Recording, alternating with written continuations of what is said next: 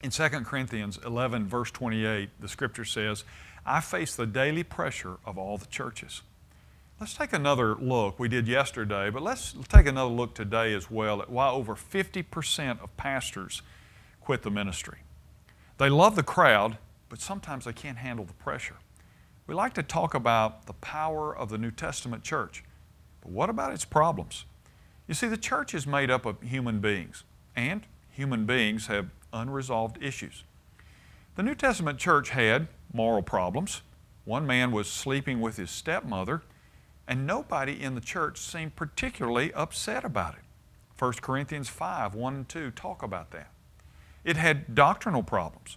Some Jewish converts thought the Gentile converts needed to be circumcised. The dispute became so heated that it almost split the church down the middle. That story is talked about in Acts 15. Third, it had immaturity and personality issues and problems. Paul writes and says, I could not address you as people who live by the Spirit, but as people who are still worldly, mere infants in Christ. I gave you milk and not solid food, for you were not yet ready for it. For since there's jealousy and quarreling among you, are you not worldly? When one says, I follow Paul, and another says, I follow Apollos, are you not being or acting like mere humans? That story is told in 1 Corinthians 3. And then he goes on to say, Demas has forsaken me, having loved this present world. Then he adds, Alexander the coppersmith did me much evil.